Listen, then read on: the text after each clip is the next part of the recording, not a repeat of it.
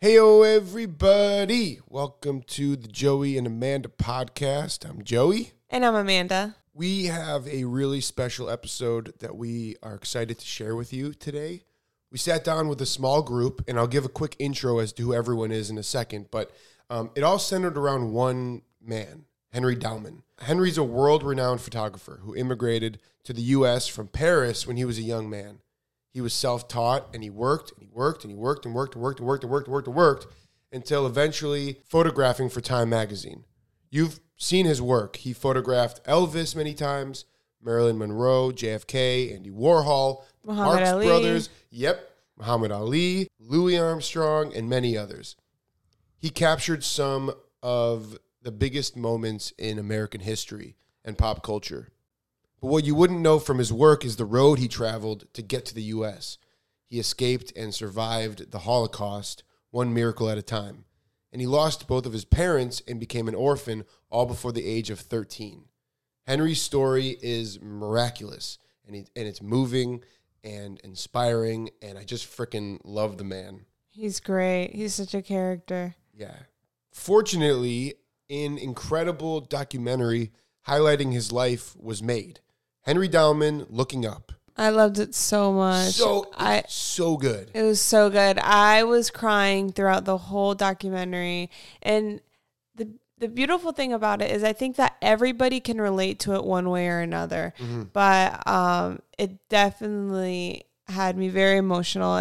If I watched it at home, I would have been ugly crying. But I had to hold back a little bit since there were people around and I didn't want to be loud.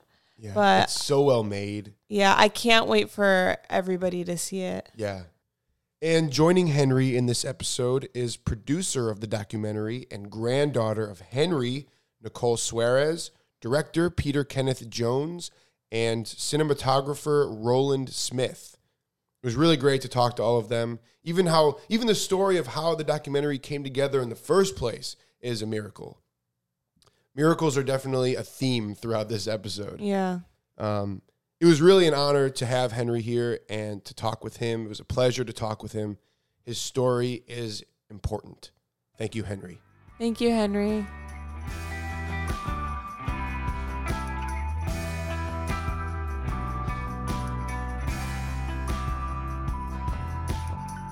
So you know each other for 4 years. Yeah, 4 years.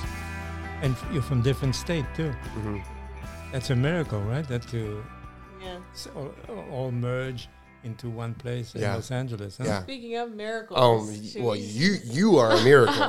You've had miraculous I tend things. to agree with you. Yeah. Because it's a miracle that I'm here. Yeah. It really is. I don't know who to thank, but Yeah. I guess my parents.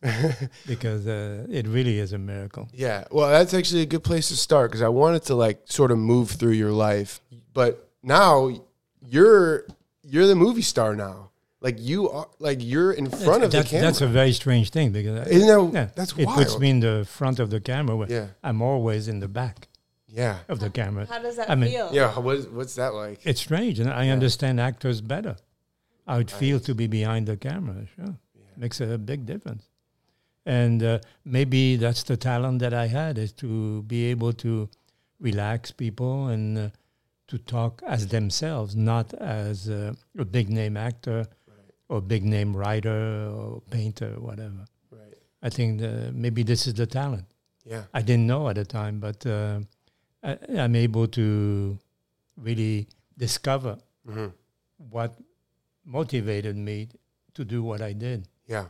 At that time, I was so busy. I went from one event to another, one story to another, that you don't analyze what you do. You just do it. Mm-hmm. I'm sure it's just like you. Yeah, I mean, I try and be like that. Because then you don't get in your own way. You sort of stay out of your own way. Well, often do. Yeah. That's what's amazing about it, is that you do get your own way sometimes. It's something, to when you do interviews and stories, and you have to relax the people and they can be themselves. Right. And talk as a person to person rather than big name actor. And I think it's become more and more difficult because it used to be like when I did Elvis Presley, the curtain was beginning to fall on Elvis, because the people that surrounded him brought a curtain down. Like his manager. The managers and all the people surrounding him, which in time would show how destructive they were. They destroyed the poor guy. Yeah. You know, he was a normal guy, a loving guy, loved his parents, he loved his mother. And we had quite a thing in common. Yeah. Our mothers died at a time where I was very young. Yeah. His mother died later, but still, you know, when you lose your mother, it's a big deal. Yeah. So we had something to relate. Otherwise, the story that I did on him looks different because we had a different relationship. Mm-hmm. You know, he was not trying to put on the big rock and roll star. Right. We were man to man. Yeah. It seems like you were like a fresh air for some of these. Yes. For these people. Yes. Yeah. Everybody's, you know, floating over his shoulders, you know. Right. He was not free to do what he wanted. Yeah. I mean, they were all over him. Yeah. And I don't know if you have noticed, maybe by now you did, but at the time nobody did, is that Elvis never toured Europe or abroad, any place. Right. Because Colonel Parker, who was his manager, was an illegal immigrant to the United States. Right. Oh, my gosh. Yeah, unbelievable. Unbelievable. Such a big star. And, yeah. You know, as the story unraveled later, yeah. we discovered that, you know. That's amazing. Amazing. He never performed abroad. Wow. Everybody at the time was wondering, why isn't Elvis going to France, Germany, or Japan, whatever? Because he was afraid he could not come back to this country, his manager, Colonel Parker. Wow. So that was amazing. That's amazing. Yeah. So let's take it back. Let's take it back to when late 30s, early 40s. You're living in Paris with your mother. Oh yeah, that's the early 40s. Early 40s. Yeah. You were 9 or 10? Well, I was born in 1933. Okay. So the war was starting to make noise, you know, just when I was born. Uh-huh. That's when Hitler wrote Mein Kampf, the book. Yep. And you were living in Paris. I was I was a baby. I was just born in 1933. Right.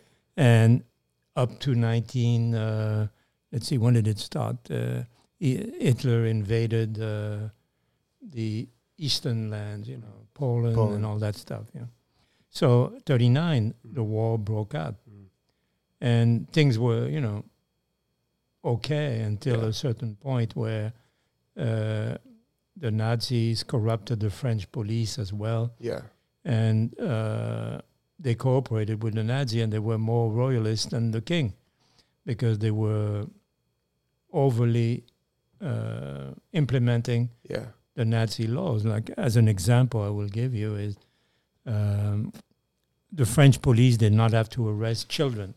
Uh-huh. The Nazis did not want children in the concentration camp. Uh-huh. So, but the French police took it upon themselves. They said, what are we going to do with the children? Yeah. So they tried to convince the Nazis to take the children with the parents. So, you know, many years later, as, you know, I became, I'm going to jump many years. Sure. And I became a ward of the state in France because both my parents died. I was an orphan. Mm-hmm. So many years later, the Chirac government voted a new law that they would compensate orphans of the war. And I did. And then a few years later, there was a meeting with the French government representative. I think they were deputies. And 2 or 3 of them came to talk to me and said, well, you did very well in the United States. So I said, yeah, I did. And so did my children, he said. I said, yes, they did. But not thanks to you. You know, I mean, they were trying to get you didn't do so bad, we didn't do, you know. Right. And I tried to show them that they're not off the hook because they're paying a pension to orphans, you know. Mm-hmm. That it was not because of the French government that we succeeded. It was a real miracle that I was able to come out of it. We were poor, And at a time Europe was very dark. It took a long time for Europe to redress itself, and it was a real miracle that we came out of the ashes of war. Yeah. Because things were bad. Yeah. I mean, even food was ration. And I mean, it's hard to go through all the stuff that war causes and its subsidiary cost. Yeah. And the children usually are the ones who pay. Yeah. It's always the children. So there's been many wars since. And you've seen pictures in Cambodia, in Vietnam. I mean, it's a horror show. I mean, men start war and they don't know the consequence and the waves that it causes. It's like a domino effect. And it's a terrible cost to pay. Millions of people were killed during World War II. Yeah. Not only Jews. I mean, Right. a bunch of people, they didn't like a lot of different things. Yeah. They would kill homosexuals. They would kill gypsies. I mean, it was irrational. Yeah. So when you were young, when you were a kid, how aware were you of what was going on at the time? I know something was wrong, but I didn't know what it was. Mm-hmm. It's just when my mother brought me to Limay, that's the town where I was hidden in 1942. Was that so? Before that, though, there's the start of all these miracles. I think was when you were in that apartment with your mom. Yes. And the French soldiers came banging on. Not French soldier, police. French local police. Yeah. They came banging on your door. Yeah, one morning, in July. Yeah. Of 1942. Yeah, and my father had already been arrested. Where did you think he was when? Well, I know he was in a camp, not too far from Paris, maybe 50 kilometers, maybe 30, 40 miles from Paris. Uh-huh. That's where they first stayed for about a year. The way it worked, that they sent so-called a billet vert in French, which is a green ticket, and you had to show up at City Hall. And he thought it was just to register, but no, they kept them there. And where did you think he was? Like, did you think he was at like work, or where did you think he was? Because I can imagine it's hard for a kid to understand what the reality of his situation was. I didn't. Yeah, I didn't understand what was going on exactly. Yeah. Right. I just knew that I had to wear a yellow star, and because you were a Jew, so you were marked coming out the streets, and I realized a little bit what had taken place when we visited him. My mother somehow got permission to visit. Yeah, that stood out to me in the documentary because I was not aware that was a thing that you could do. I didn't know that people went to visit. Well, this was not in Germany yet. This was in France. My father was put to work in a sugar factory. Most of the people that had been arrested were bored. They were not working. So they had nothing to do in that camp for a year. And they were making objects made of wood, sculpture. They would take a piece of tree and sculpt it. And my father sent me 2 pens that you could write with an engraving of the barracks that he was interned. And I also got a boat. Yeah, they gave you a souvenir. That's... Yeah, always thinking of you and with love and all that. Oh, stuff. Your father gave you that? My father. I see. So most of them were bored and with nothing to do. But then my mother, when we went to visit him, when she got permission to visit Pithiviers, she told him that he should try to escape because the camp was pretty loosely guarded by French police. Where did she get that idea that people were escaping? Did she know people who had? I don't know. Who had loved ones who had gotten away? Right. I was 9 years old at the time. Right. Yeah. So I don't know. The thing is that when we visited, I do remember that because it struck me. Yeah. she said, you should escape, because you could do it, because he would go to work to the French factory and the guards were, not paying attention really. Yeah. He could have escaped. And he said, no. They're going to release me, because there were rumors that they would release people who had been in the French army, veterans who were fighting in 1939 when the German invasion took place. That's what they were being told. Right? Yeah, there was a list, actually, because recently I discovered more facts when I went to Limay, which is a town near Paris. And by chance, as we were filming, we met the archivist there. Élodie Bergeron is her name. And she got so interested in my story that she did a research with various governmental agency. And she did over the year, in the following year. Yeah, she's awesome. She discovered incredible. I love how much fact. she's just dove into your story and become part of all of your. Well, that's what lives. happened. This is one of the filmed accomplishments. Yeah, is exactly that. Yeah, it triggered people to remember what took place. Right, and 75 years later, the majority of people, particularly in France, have forgotten what took place. And the blessing that it was when I first saw an American army truck come, rolling down the hill in Normandy. Yeah. And the Allied had landed. But it took yet another year to get to Berlin and finish it off. Yeah. So it was a lot of fighting before they got to Paris.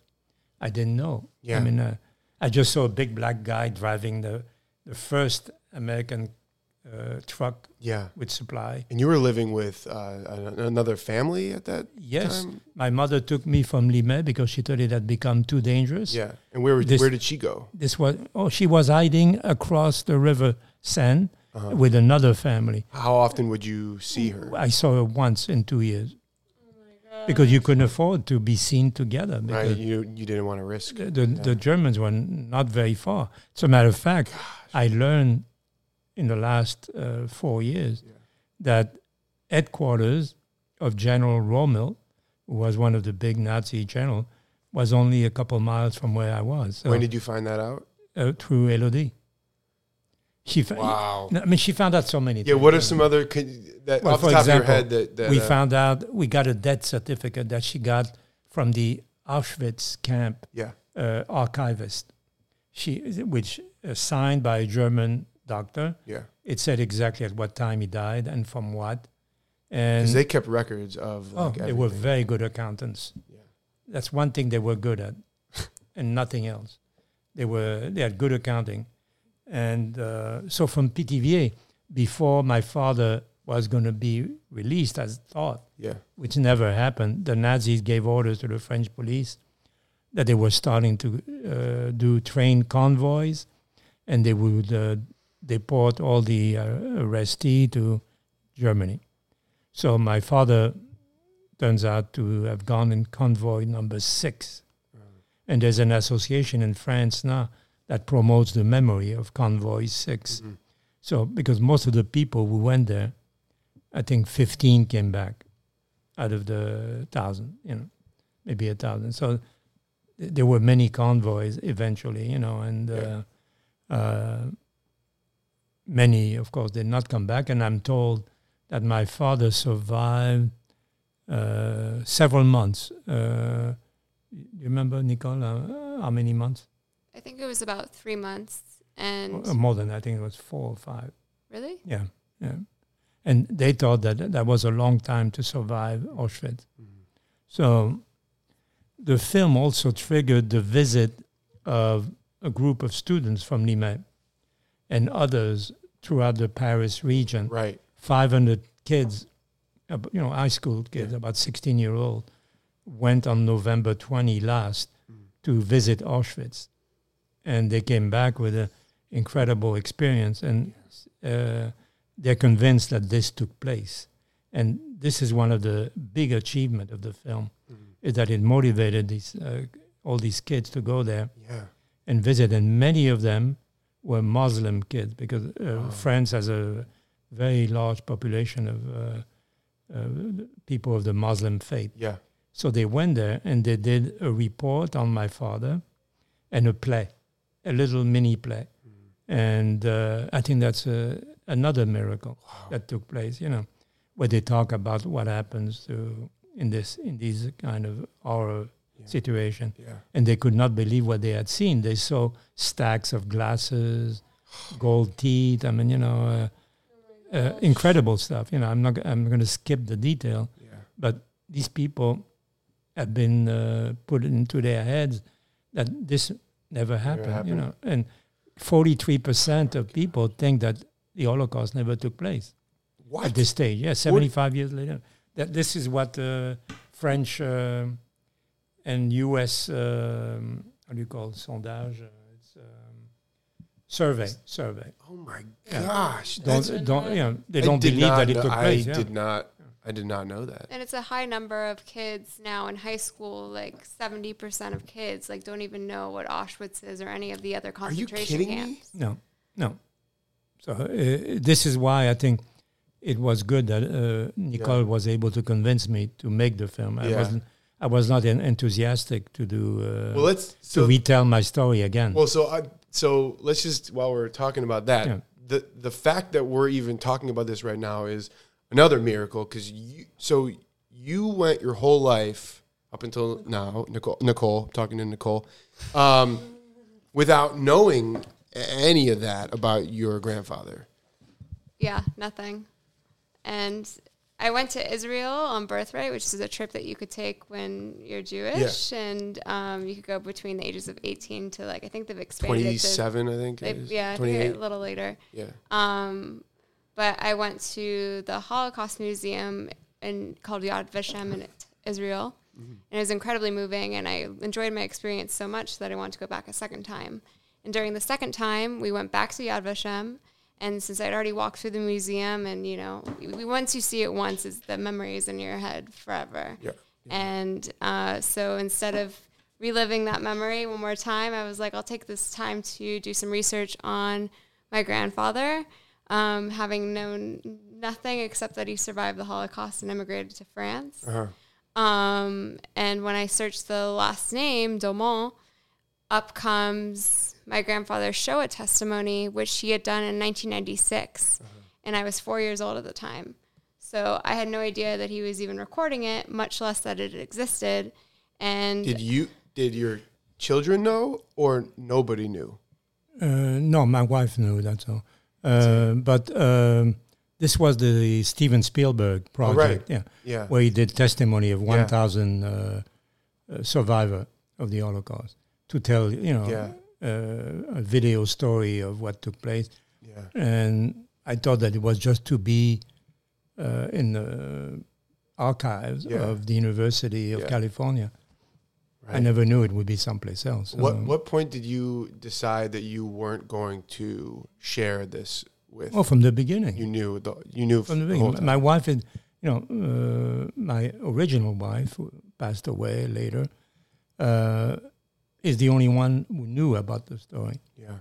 And I never wanted to tell my children not to burden them with the weight of what had taken place. Right. Because I wanted them to succeed and not be bothered with negative stuff from the past. Mm-hmm. So that was one of the big reasons. When you heard that Nicole was taking this trip, did you want to tell her then, or?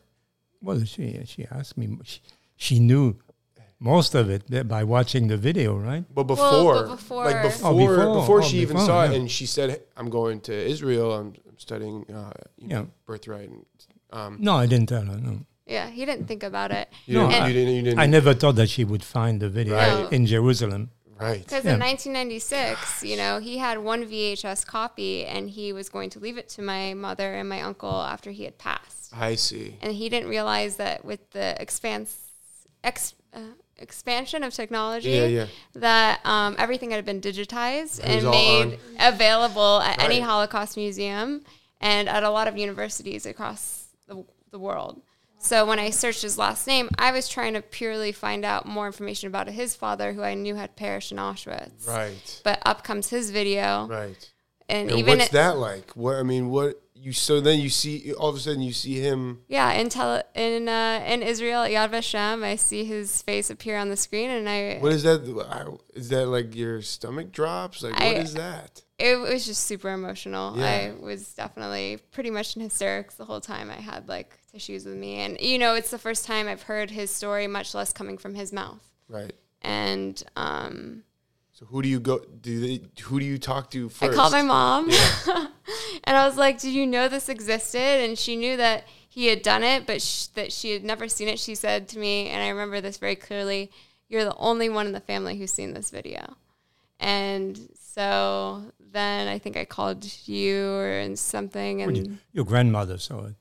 Oh, really? She was there during the shooting. No, it was Ojiana that was there during the shooting. It Oh, was that's right. 1986. Oh, yeah. Denise was already. Yeah. passed Ojiana away. was on camera, and so was Dennis. And in the end of the video, I was not able to watch the full video because I was only at the museum for a short amount of time. Yeah. The video is about 2 hours long. I think I saw about No, it's not 2 hours. Yeah. It's split into 4 parts. 2 hours? Mm-hmm. Oh my gosh. And I didn't know that I spoke so much. yeah, you've got the gift of gab, that's for sure. I'd only seen about an hour and 15 minutes. So when I got back to Los Angeles, at some point, Peter and I went to the Holocaust Museum right around the corner from you guys, and we watched the full movie at the museum. Got it. And I'm actually in it. At the very end, you show pictures of me as a young baby, which it's just so crazy that I was even able to find it. So then, at what point do you and Peter say, "All right, we gotta get to work here"? I think we had gone before I went to Israel and seen his Shoah testimony. He had just had a Paris exhibition. For the first time, his work was on the walls. I had seen like a couple prints here and there, but like I never knew the. Well, let's introduce the people to. I am a photojournalist. Oh yeah, And I worked for major publications. At first, European publications like Paris Match or Der Stern in Germany, and eventually Life magazine in the United States. And I think that has to be told because... Yeah. Well, I'm going to start it by, when you guys all leave, I'm going to give a nice little intro for you. Okay. So in any event, I am better known, but nobody knows who I am. But I shot a lot of the pictures that you've seen. Yeah. Because Life was such an influential publication at the time. Yeah. I guess it was as influential as now social media. Yeah, right. It was the social media of the times. Yeah. And I covered many stories. And Jay, I'm trying to remember the ones that were in the documentary, the funeral, JFK funeral shot. It was amazing. Yeah, I had 6 pages in that layout, and Life must have had 500 photographers working that day. Wow. There's one double page, which is a very famous image of Jackie walking with the Kennedy family. Yep. She's wearing the black veil, and this is a picture that actually was, I found out later, that Andy Warhol copied and made multiple paintings of it. Oh, really? Yeah. The black veil. No. Jackie Kennedy. Jackie. Yeah. He basically took her face, Yeah. and he did this whole series, 6 Jackies, 16 Jackies, 8 Jackies, where he would take photos and put it on a silk screen. Yeah, and then do it in different colors, exactly. One of them sold for something like 41 million. And you knew him too. You knew it. I had to photograph him twice. Yeah, I did right. two stories on him. Yeah. He was a very shy kid. The first time I photographed, nobody knew who Andy Warhol was. Yeah. So I did stories, but I never saw all his work. Right. And I didn't know he had... so it's a strange event that I discover my Jackie photograph, not on one. One, I would have said, that's wonderful. You did a painting of my work. I'm very proud of it, blah, blah, blah. But it turned out that there were at least more than 70 originals, 75 originals. Wow. And I know that one sold for $41 million, that I said before. That's a lot of money for my picture. I thought I should get a piece of it. Yeah. Or at least a painting, right? I mean, if you copy me, I expect a copy of your painting. Yeah, You almost got a can of soup. Huh? You almost got a can of soup. Oh yeah, he offered, right. the first time he offered me a can of soup. I said, Andy, I mean, I love your I loved your work, but a can of soup, I've got them in my kitchen. Yeah, right. Oh my God. What a mistake! I mean, he signed it, and I didn't take it. I thought it was a joke. Yeah. Yeah. So you never know at the time. You know, right. because I photographed many people who would become famous after the fact. Right. I mean, it happened a lot. I'm sure. I was working in those days before working for Life. I did a lot of work for the New York Times Sunday section, like the Arts and Leisure or the magazine. Yeah. And it's incredible the number of people that I photographed working in conjunction with Cy Peck, who was a fantastic editor at the New York Times. He had his finger on the pulse. And there's not one person that I never heard of at the time that did not become world famous. Wow. I mean, it's unbelievable. I mean, this is luck. It has nothing to do with talent. It's just pure luck. So I was lucky as well. Let me go back for a moment. Sure.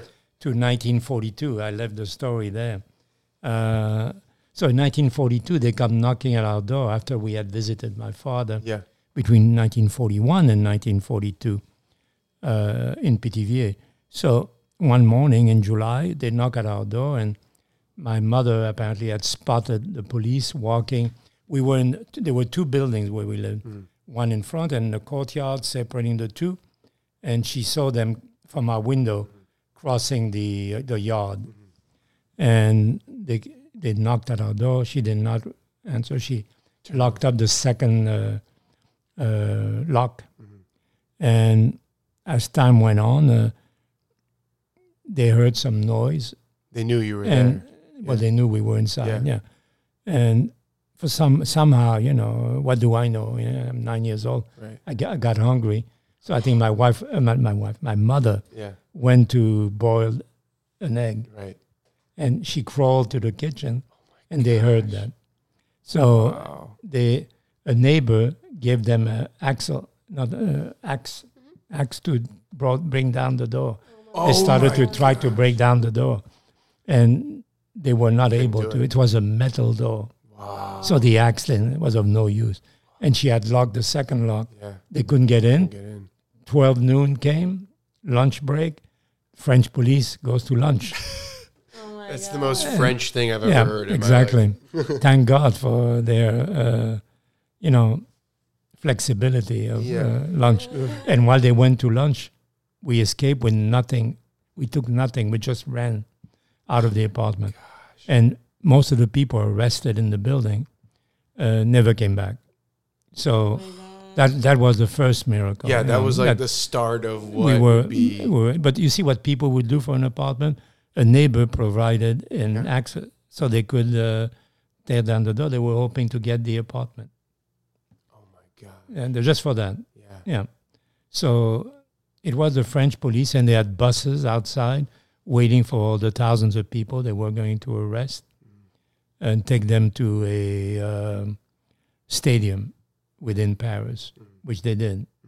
So we escaped that, and I think my mother took us on the train someplace, and then we ended up in Limay, where she asked this couple, which she knew because they were renting that house for the summers sometime before the war.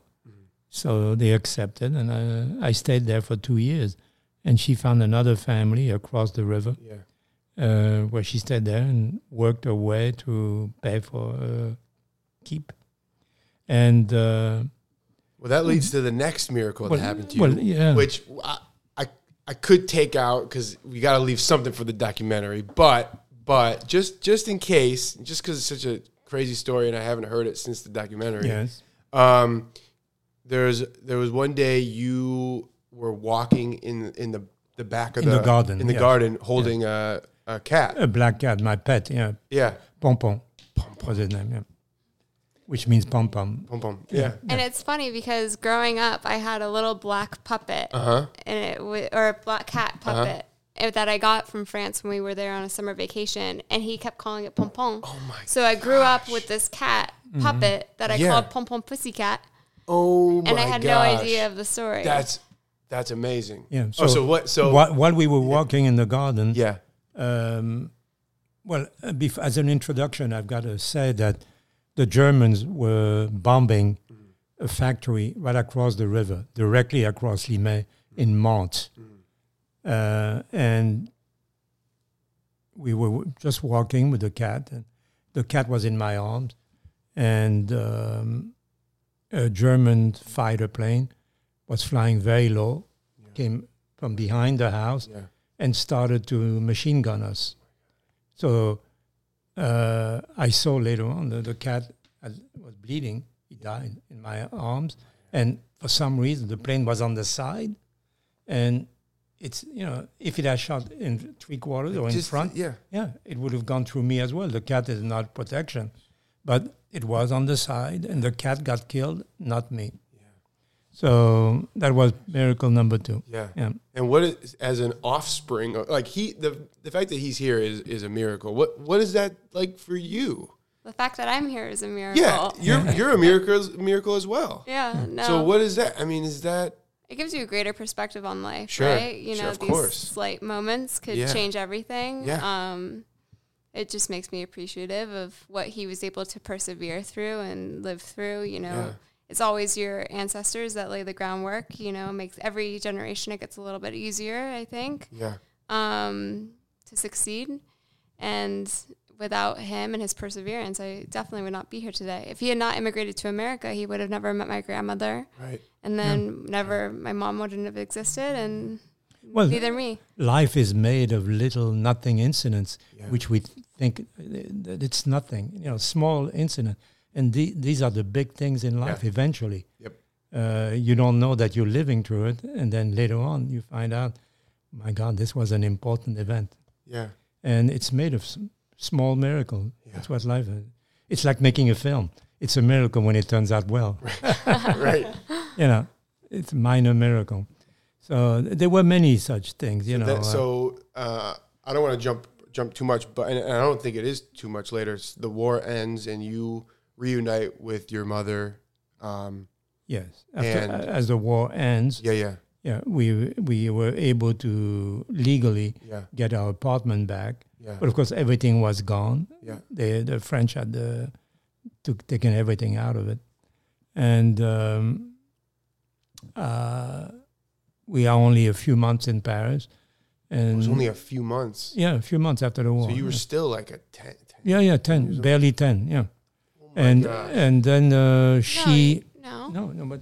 You're about 13. Oh, 13. Oh, sorry. Well, I grew up. Yeah. At 9, you went to go hide, and then you were there for a few years. Yeah. So still, you're so young. I mean, very young. Yeah. So my mother, among many people, has a stomachache. She buys some bicarbonate at the pharmacy across the street, and within a matter of hours, she gets very ill, and is transported to a local hospital. And she's one of 9 people who died because the pharmacist had bought this white powder, sold it as bicarbonate. It was really rat poison that he had bought on the black market. So she passed away when I was 13 years old. And that's when I became a ward of the nation. And whatever family was left, there was a family council. Yeah. And I went into an orphanage from there on. What was that doing to you, like, behaviorally? Like, were you... It's enough to destroy somebody. Yeah, right. Yeah. I mean, all of a sudden, you're given all the love that a good parent gives to a child. Yeah. And all of a sudden, nothing. Yeah. So it was a big shock. Yeah, so these were difficult years, probably the most difficult. Survival. Right. So I learned how to survive from the 1942 on. That's amazing. So, I was able to get myself out of an orphanage when I was maybe 15 and a half, something like that, 16, barely 16. And I started to work as an assistant to photographers. You needed your creative outlet. Yes. To put all of that into something. It was my outlet to get out of this poverty. Yeah. You know, I mean, I was poor. I had no money since, I was being supported by the nation with not much. Yeah. So little by little, I worked it out. And I wrote to an uncle in New York. There were 3 uncles and brothers of my father who were living in New York. And I discovered one had passed away. And there were 2 left. And one, my Uncle Sam, asked if I wanted to come to New York. So since I had no family at all in Paris, I said, why not try it? Yeah. So I came in December. I think I arrived in New York on December 2nd, 1950. Uh-huh. And met the uncles and stuff like that. But again, life had strange turns. The new wife of my uncle did not want me in a apartment. Right. So the first night I slept at friends. Right. And eventually my uncle rented a room near the Bronx Zoo. So I lived there for a while and started to take pictures and what are you? The rest is history. Are you taking pictures of the city of? Yeah, whatever I saw locally. You know, right. Yeah. Well, New York's just full of. Of course, it's a very visual image, and I had, I loved movies. Yep. And I saw when I was young, as a maybe an imperfect solution. I went to the movie a lot to just. See escapist entertainment. Of course, right. I mean, even between school, I would see Laurel and Hardy or the Marx Brothers, whatever films, So I saw a lot of movies. Yeah. And I really wanted to be. I said, it's a wonderful world. I'd like to be part of it. Yeah. In those days, it was very difficult for me, at least, to enter the film business. So I started to take pictures, and one thing led to another. I started to work in the field, and the same in New York. Yeah. And people thought that I had created an agency because I would shoot during the day, different stories that inspired me. And at night I would go into my bathroom, and I had set up a dark room. Yeah. I would print all night, and in the morning send it FedEx. It was the beginning of FedEx at the time, and Express 3 or 4 packages with prints to England, France, Italy, and Germany. And that's how I really began. I started to sell stories. That's amazing. And as young as I was, life saw them. They were seeing what other magazines are doing. Yeah. And a little kid from France was beating them, their teams. In those days, Life had a lot of money to do stories. They would send several reporters and photographers on the same story. Yeah. And eventually in 1958, they gave me a small assignment, and I started to work for them. That's amazing. After having worked for many European magazines. And I really created a one-man agency.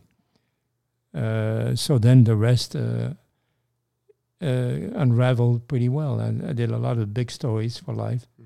And also, I took a lot of pictures on my own. It's just at that point, I was still dreaming about making movies. I tried, but it was very, very difficult to penetrate. Wow! And you're in that world now. For sure. I sure am. Yeah. That's so amazing. Yeah. So, and what a perfect way to do this story with Nicole. Yes. It's like, gosh. Yeah, no, definitely. I've always had a close relationship with him growing up. We'd spend a lot of summers in France when I was a child. Yeah. And then later we did a lot of summers in New York, escaping the Arizona heat. Yeah. And so we spent a lot of time together. But with the movie, getting to know him at a greater level, I knew superficially what had happened to him growing up, but having to dive back into history, and it really gave me a greater perspective is honestly the greatest gift that he could have given me. And how fun is this right now? Like what you guys are doing right now? You're traveling together and going to all these events. Well, I'm doing a lot of exhibitions. Yeah. Tomorrow. Tomorrow there's one opening in Los Angeles. Yeah. Yes. at the KP Project Gallery. We'll yeah. be there. We'll see you. Oh, it would be nice to see you. Yeah. Yeah. KP Project moved to a new gallery. It's nice space. Yeah. Very large, and there's going to be something like maybe 65 works. Yeah. Gosh. So it's nice, and we will have another one, a big exhibition opening in Atlanta on September 15 till December 30 at the Bremen Museum in Atlanta. That's awesome. And we'll come back to Los Angeles Yeah. to another major museum. We're talking now to come back and do another museum show here. And for people that are listening that would like to come to these shows and museums that you will be exhibiting at, how can they get that information? Do they sign up to a newsletter or website? I think following, keeping track of his website, which is daumanpictures.com, his last name, Dauman, is the best way to keep updated. We'll constantly update the website. If not on, he has this show in France called the Manhattan Darkroom, which is a traveling exhibition. They're constantly posting updates on Facebook and stuff like that too. Got it. So at the end, about speaking of my work, Yeah. I discovered that when you combine all the stories that I had done from 1950 on to 2019, I really covered the history of America in those 50, 60 years. Right. When you put it all together, Yeah.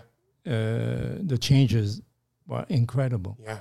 And that's what I specialized in, to do one story after another that would comment on what the changes were.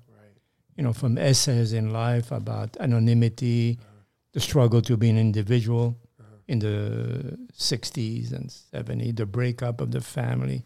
Yeah. These were the type of story that I would do.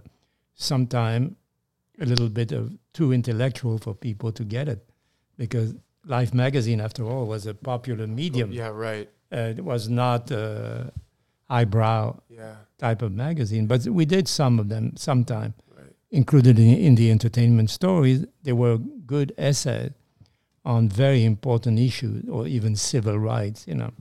I covered a lot of black events to acquire civil rights during President Johnson's residence at the White House. And so many stories became meaningful when they were all put together after 50 or 60 years, actually even more than that. So it's interesting when you see them all together. Yeah. It creates a history book of the United States, which is amazing, this is what blew me over when I saw the first museum show in 2014. That's when I started to see my pictures on the Put wall. it all together. Because before I didn't believe in pictures on the wall. Yeah. I thought that pictures were a living thing and they belonged in a cover of a magazine or a double page or a page, whatever. Mm-hmm. Those pictures belong there for people to appreciate what the story has to say. Right. Some of them were in-depth story. Once in a while, we would get one in that would be meaningful. And I discovered that the same reaction took place at the show in Paris, the first show in 2014. Some people were coming out of the show in tears because they were reliving a part of their lives. Yeah. And that's what I covered, how it affected me personally. Every single story has my stamp. Mm-hmm. It's different than anybody else would shoot because of my rapport with people. Yeah. I was able to really tell a personalized kind of story of the United States. Well, we're so excited to see tomorrow. And Tomorrow we left the documentary showing in tears. Yeah. So did you? Oh, we did. Yeah. We did. Yeah. And you never experienced the war, No. And I could connect to it because my mom's family is from Venezuela. Oh. And with everything happening in Venezuela right now, there's so much craziness and poverty. And my mom she wishes she can go back to where she grew up, but she can't. So that part made me really emotional when I saw that you were able finally to go back. I don't know how old my mom will be when she's able to go back and see where she grew up or find out how her family or friends passed away. So that part affected me. Yeah, what an amazing moment that was to see you walking through your old apartment building. Well, everything comes to pass. I'm sure your mother will be able to go to Venezuela to visit. It's not going to be a lifetime anymore. Things are moving much faster nowadays. The guy there is going to be probably out of power before he knows it. Yeah. So I'm sure she'll be able to go in her lifetime to see what she wishes to do or see there in Venezuela. But it's happening all over again. You know, people have forgotten. That's what I said earlier. And a majority of people don't know about the consequence of war because we're ready to go into another one again. Yeah. You know, people never learn. Yeah. And I hope that we leave some kind of a taste for that against war and how it affects children in particular and all people and how easy it is to arrive there. You know, Berlin was a very, in the 30s, was a very creative town. You know, they had all the modern cabaret criticizing the government. It was the same mood that was in New York in the 60s and 70s. It was a very creative town. And yet, Hitler was able to come to power and realize what he wrote in his book. People were not paying attention. They thought, it would never happen. Yeah. And it is with people of that kind that things do happen. You know, in Germany in the 30s, you needed a barrel of money to buy a piece of bread. And that's what took place. And it became a monster out of nowhere that anybody was expecting. Nobody believed what Hitler had written in Mein Kampf. But he realized some of it. And it's happened time and time again since. Yeah. So I think it's a good way that we did the film. It causes people to maybe a little bit of action and remembering to never forget that it could happen again. And like we mentioned earlier, you know, a lot of, you know, our parents' generation and my grandparents' generation, they understand the war, they understand what happened. But it's our generation, the ones that came after us, that we need to educate and explain to them what had happened to make sure that something that within still his lifetime, he's still living, it had occurred, this extreme tragedy. So something that I personally really enjoyed from this film is that when we were done and finished, Peter's sister-in-law, Emily, is an art teacher at a high school and a school just outside of Sacramento. And about a third of the population in that school are first-generation kids that are coming from South America, Mexico. A lot of them, you know, their English is their second language. And they watched this movie in their class. And at the end of the movie, she gave them the option of writing me and Peter a letter or my grandfather a letter. And about a couple months ago, we got about 80 letters sent to us of these kids and their reaction to the film. And I think that's something that resonated deeply with them, is that all these things that happened to him were not too far from the age that they are watching it. Because we're talking about high schoolers aged 13, 14 to age 18, and how he lost his parents at 13. I think it really struck a chord in the students. And I'm going to read you one of the letters. Oh, please, yeah. Dear Henri Dauman, my name is Michaela. I am a student at Tokay High School. I recently watched the film about your life in my art class. I really enjoyed it. Seeing all those amazing photographs you have taken since you started your career here in America. It was also incredible and heartbreaking to hear and watch all that you went through as a boy, all up to the age of 13 years old. It's inspiring to see some push through something like that and come back and build a career and a life for themselves. I really enjoyed the film, and I want to thank you for being willing to share your story with others. Sincerely, Michaela.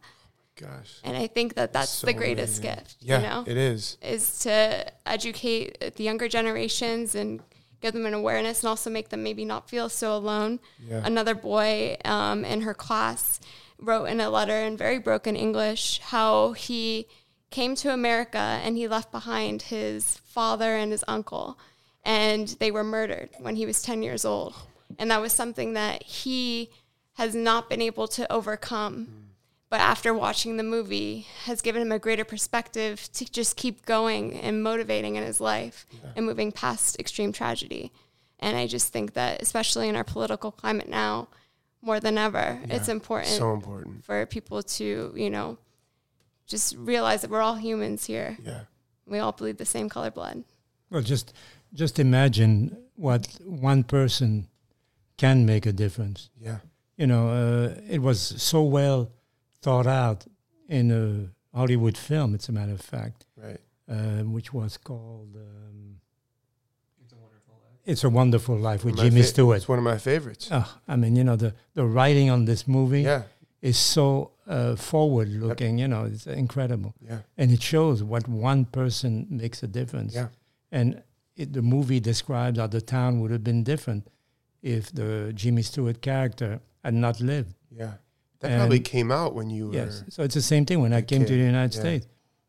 I just took a chance. And Did you came. watch that movie when you were Yes, of course. young? Yes, I watched it when I was young, and I watched it many times again when they showed it. Yeah. They show it as a Christmas movie. Oh, I watch it every And year. it's not a Christmas movie. No. It's about something else. It's a lot. And but it's great because people thinking it's a Christmas movie, they watch something that's really meaningful. Right. So it shows that one person makes a difference. Yeah. That's why it's so important. Anybody who's listening to this is to take a position as to where you stand and do what you have to do to change the world. And you know I raised 3 children, and they all succeeded in the United States. Successes that could not have been duplicated in Europe at the time because of economical situation. You know, my son, Philippe, became one of the half a dozen leading industrialists in America, one of the top business guy, you know. He became chairman of the board of ICOM. Oh, wow. So yeah. he, you know, I didn't get into the entertainment industry, but he did with both feet in. Yeah. He controlled a lot of a good percentage of the America's entertainment as a businessman. And my daughter as well, Nicole's mother, you know, they all got a good education, and everybody is fine. That's So amazing. 75 years later, we can look in awe of Yeah. what the United States did, you know. Yeah. And the French people should be grateful for delivery. And it was touch and go. You know, as I told you before, I saw a truck going down the hill, the first truck from the American Army. Yeah. They should be grateful, eternally grateful for what took place. And it was, as I said, touch and go for a while, where the Germans brought more troops, and the Allied had a very difficult time going to Paris. I didn't realize that around me I was in the center of fighting for delivering the country. So that's why you see a celebration every year in Normandy. A lot of young boys gave away their life to bring back democracy, and everybody should take a position and fight to keep this democracy alive and keep the world free of demagogues, such when we have plenty right now. And this let this be a warning that we should not be accepting this kind of. I never thought in my lifetime I would see this kind of demagoguery again. Yeah. So it's important for everybody to note this. Yeah. And not stay neutral, but do something about it. Yeah. Even though you feel like your impact as one person can't be much. No, that's not true. Yeah, Nicole is right. Yeah. I said earlier, one person makes the difference. Yeah. You know, and you can change things by taking a position. That's the only moral to this tale. Yeah. You know, I'm a phoenix coming out of the ashes. And now I'm coming to the end of my life, and I'm very happy we are telling the story. Yeah. just for that, so that people can pay attention and take notice. So it's a good thing because I'll be there even after I'm not here to tell the story. And, film stays for a long time. Yeah. And I was told that maybe a second film could be made, a fiction film with actors, which would tell the story much better than me. No, I think you've told it perfectly. Oh, okay. Joey, you want a job? Well, you can play Henri. I'll play a young Henri. Well, you good? Why not? Are you, so just really quickly, so like, are you, when she tells you everything that she has discovered, like, are you immediately like, I gotta get involved with this? Sort of. It was like a multiple step process. Yeah. So as was already said, so what happened was we were in Paris in 2014 for his first exhibition, and I didn't know anything about him at all. Yeah. And when I saw his photographs on the wall, I was really excited because I'm a big film guy. So he had all these photographs of all these famous directors. Yeah. In particular, a lot of like French directors that I was kind of blown away that he got to take pictures of at the height of their careers. I remember you taking me to go see a French film in Santa Monica once. Yeah, actually, we went and saw a Jacques Tati film. And those are good. Yeah, we went and watched Mon Oncle. Yes. And we saw... And I photographed them as well. He took pictures of Tati when Tati went on the Steve Allen show, which was at the height of Tati's career. I think Tati had just won the Oscar for Monsieur Hulot's Holiday. Yeah. So Tati was like at the top of his game. And that was actually one of the first pictures I saw of his that really blew me away because Tati is also kind of very... there's not like a lot of pictures of him. And if you have pictures of Tati, it's kind of like, why do you have pictures of him? So anyways, so I saw all of his photographs. And at that point, her and I were like, well, this is cool. Like there's something here. But, I think we were doing some other things. And we were like, okay, well, whatever. And then after she discovered the video in Israel, I think I was the third person she called. And on that conversation, it was we have to do something. When I get back to the United States, we need to talk to him and make something. Yeah. So you'd already been sort of thinking about covering his work. Yeah, there was definitely awesome. like a bubbling up of the idea after the 2014 exhibition, and then it all kind of boiled over when she found the video in Israel. How did this team get assembled? I met Roland through a college friend of mine. I knew a guy in college. I went to school in Boulder, Colorado, and I knew a guy there, a good friend of mine named Andrew Kesey, and he has a brother, Will Kesey. And when we went out to New York initially, it was actually the first time I'd ever been to New York to talk to Henri about the documentary. And I had talked to Andrew, been like, "Hey, I'm going to New York for the first time." Andrew's from New York. I was like, "What should I do in New York?" I also told him about the documentary, and he's like, "You should talk to my brother Will. He runs this company with his friend Roland." A great guy. So we got there. I met with Will. Will was awesome. Will was, really incredible, really enthusiastic. Yeah. He's like, let me introduce you to Roland. Yeah. And then we met with Roland, and it was just, love at first sight, I guess. And it's been magical ever since. And Roland, so now you're shooting a guy who's like a master at shooting. Yeah. What is that? Is that how freaked out were you? Like how were you? No, he was always in good spirits. Yeah, man. He definitely had his comments and his questions and his critiques. But it was always like very collaborative. Yeah. I kind of looked at it as like it's kind of like a new actor or actress working with like Meryl Streep, right? For like the first film or something. You know what I mean? For sure. Spending all this time. If Meryl was an older, very particular French person with no filter, you know what I mean? But it was definitely a learning experience. I think we all enjoyed it. What we better way to learn too? Like we were talking with Peter. We're like, let's just leave a camera running every time we're showing him a shot. Oh yeah. And there's like a little sequence in the film where it's sort of just showing behind the scenes of him kind of coming over to the camera and just little critiques like, why is that light? I think it should be over there. You like it like this? You're like, nah. So it was a very humorous, always light but collaborative situation. It was good. Yeah. That's awesome. I gave him an education in filmmaking. Yeah. At least in the photography part. He gave us some wonderful images. Oh, yeah. Of it looks fantastic. Paris. The documentary. particularly Paris.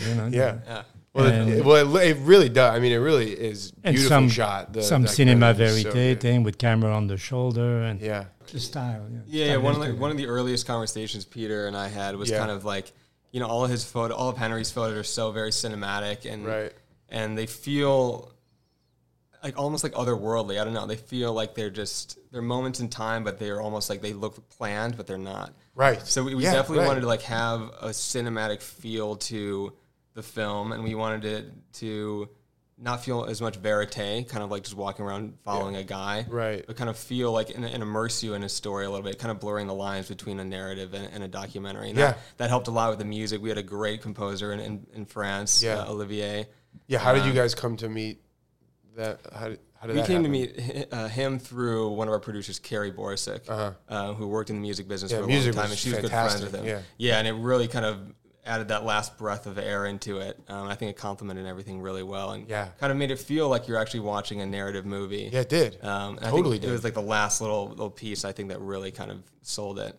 But yeah, so we always that was a conscious thing. That we wanted to pay homage to his photos, what I mean, with the style of the film. Yeah. So we expect Mr. Roland Smith to step into the Academy Award stage next year. Yeah. To collect his award for best photography. Yeah. 8 months from now. Yeah. Courtesy Henri Dauman. Yep. Oh, we always wanted to make his interviews and all the interviews that we shot heavily, backlit, because all his photos have, or not all of them, but a lot of them were kind of marked by a strong backlight situation. Yeah, so that was kind of a conscious choice where all of our set interview setups would be a heavy backlight on it. Just kind of another little homage to... Was that the one where he wanted to change the lighting of it? Well, he wanted to change the lighting on all of them. So, yeah, I'm sure it was that one. Well, I've gained quite a bit of experience. Sure. So many years. Of course. So, and you have to do, when you work on these stories, you have to work like a fly in the wall sometimes. And it's difficult to move quickly so you can accomplish what you set out to do. It's no small feat to have the good lighting and combine emotions. Yeah. It's not easy. Yeah. Spontaneity. Yeah. You got to create that, and be ready. Was it the Beatles that you photographed, that you turned? Who was it that you turned and you got Oh, Federico Fellini. Yeah, I did many directors. Yeah. Or that you got the... I photographed all my idols. All the Elvis. films that I had seen in childhood. I wanted to photograph them. I wanted to meet them before they are gone. And that's what I did. I photographed all my idols. Yeah. In film. Yeah. I photographed René Clair, François Truffaut, Jean-Luc Godard, Fellini, and many American directors as well. Every time I'm like a sponge. I learn a little bit, of course, from each of them. Yeah. And that was my university days. Yeah. I learned everything from talking to very smart people and learned a lot. So, and it's still a learning experience to this day. Yeah. Till I die, I guess. Always learning. That was kind of a parallel for me too, what you're just talking about. Where obviously Nicole grew up with Henri. She knew him. Right. Peter knew him for a little while before he started filming. Right. But Henri's whole kind of professional thesis, if you will, is that he got to know all these people, and it was his sort of school of life situation, using photography as the medium. Yeah. So that's kind of how I felt with spending 3 years with the guy filming, is that, we were basically kind of photographing him, but just getting to know him over the past 3 years. And his story is so much more impressive than like any of our personal stories, and just being able to like... It's not even, it's not even the same universe, you know what I mean? It's a different age. Yeah, and like I think I'm most lucky because we got to hang out, and I'm friends with an 86-year-old man now, you know what I mean? Which is kind of unique. Yeah. We talk to him all the time on the phone. He's not related to me. It's just a bizarre situation. I just hang out with him. Yeah. Spend hour-long phone conversations with an 86-year-old person who's not related to me. You flew out here with him. And hung out with him for a day. Yeah. It's amazing. Yeah. It's amazing. I'm honored. I may be 86. Oh, but I'm still the 17. Wait, put your hand back on Roland's hand. Why? I'm jealous of this relationship. Oh, this is all day yesterday. Crossing the street. We old hands. And I'm his personal IT person also. Anytime there's a computer issue, you're the guy. Phone. Everything. You can all log on to his computer remote. Yeah, right. Everyone's got access to everything. We all do. Yeah. We really do. He doesn't realize I'm younger than him. The only thing I cannot do is walk as fast as he does. Yeah. Yeah. He's young at heart. Yeah. Always, for sure. That's what kept me alive. Yeah. Yeah. That's amazing. Always a positive attitude. Yeah. Never look at the in the past. That's why now looking in the past was painful Right. because I had put everything behind me. Right. Yeah. And as a conclusion, I will say that that's why I didn't tell my family. Yeah. You know, there was no need for it. Yeah. They're finding out anyway now. You know, we are in a period where all of you, you know, I would say young people, are able to accomplish because you're not burdened Right. with any negative ideas or events. You know, you're free to act as you want. Yeah. Right. You know, you can be a painter, you can be an actor, Right. You can do anything. Right. You know, Marshall McLuhan, the Toronto professor, who wrote several books on the subject, like Understanding Media and The Medium is the Message and that kind of book, spoke about media, and we did a story on him when nobody knew him. And he predicted all the stuff that's available now, the iPhone. He predicted there will be computers in those days, in the When was late it? When was let's see, late 60s, early Oh wow. 1970. Oh my God. He predicted that, you know, what you've got, the power you've got on an iPhone, which is only 10 years old Yeah. in 2019. Yeah.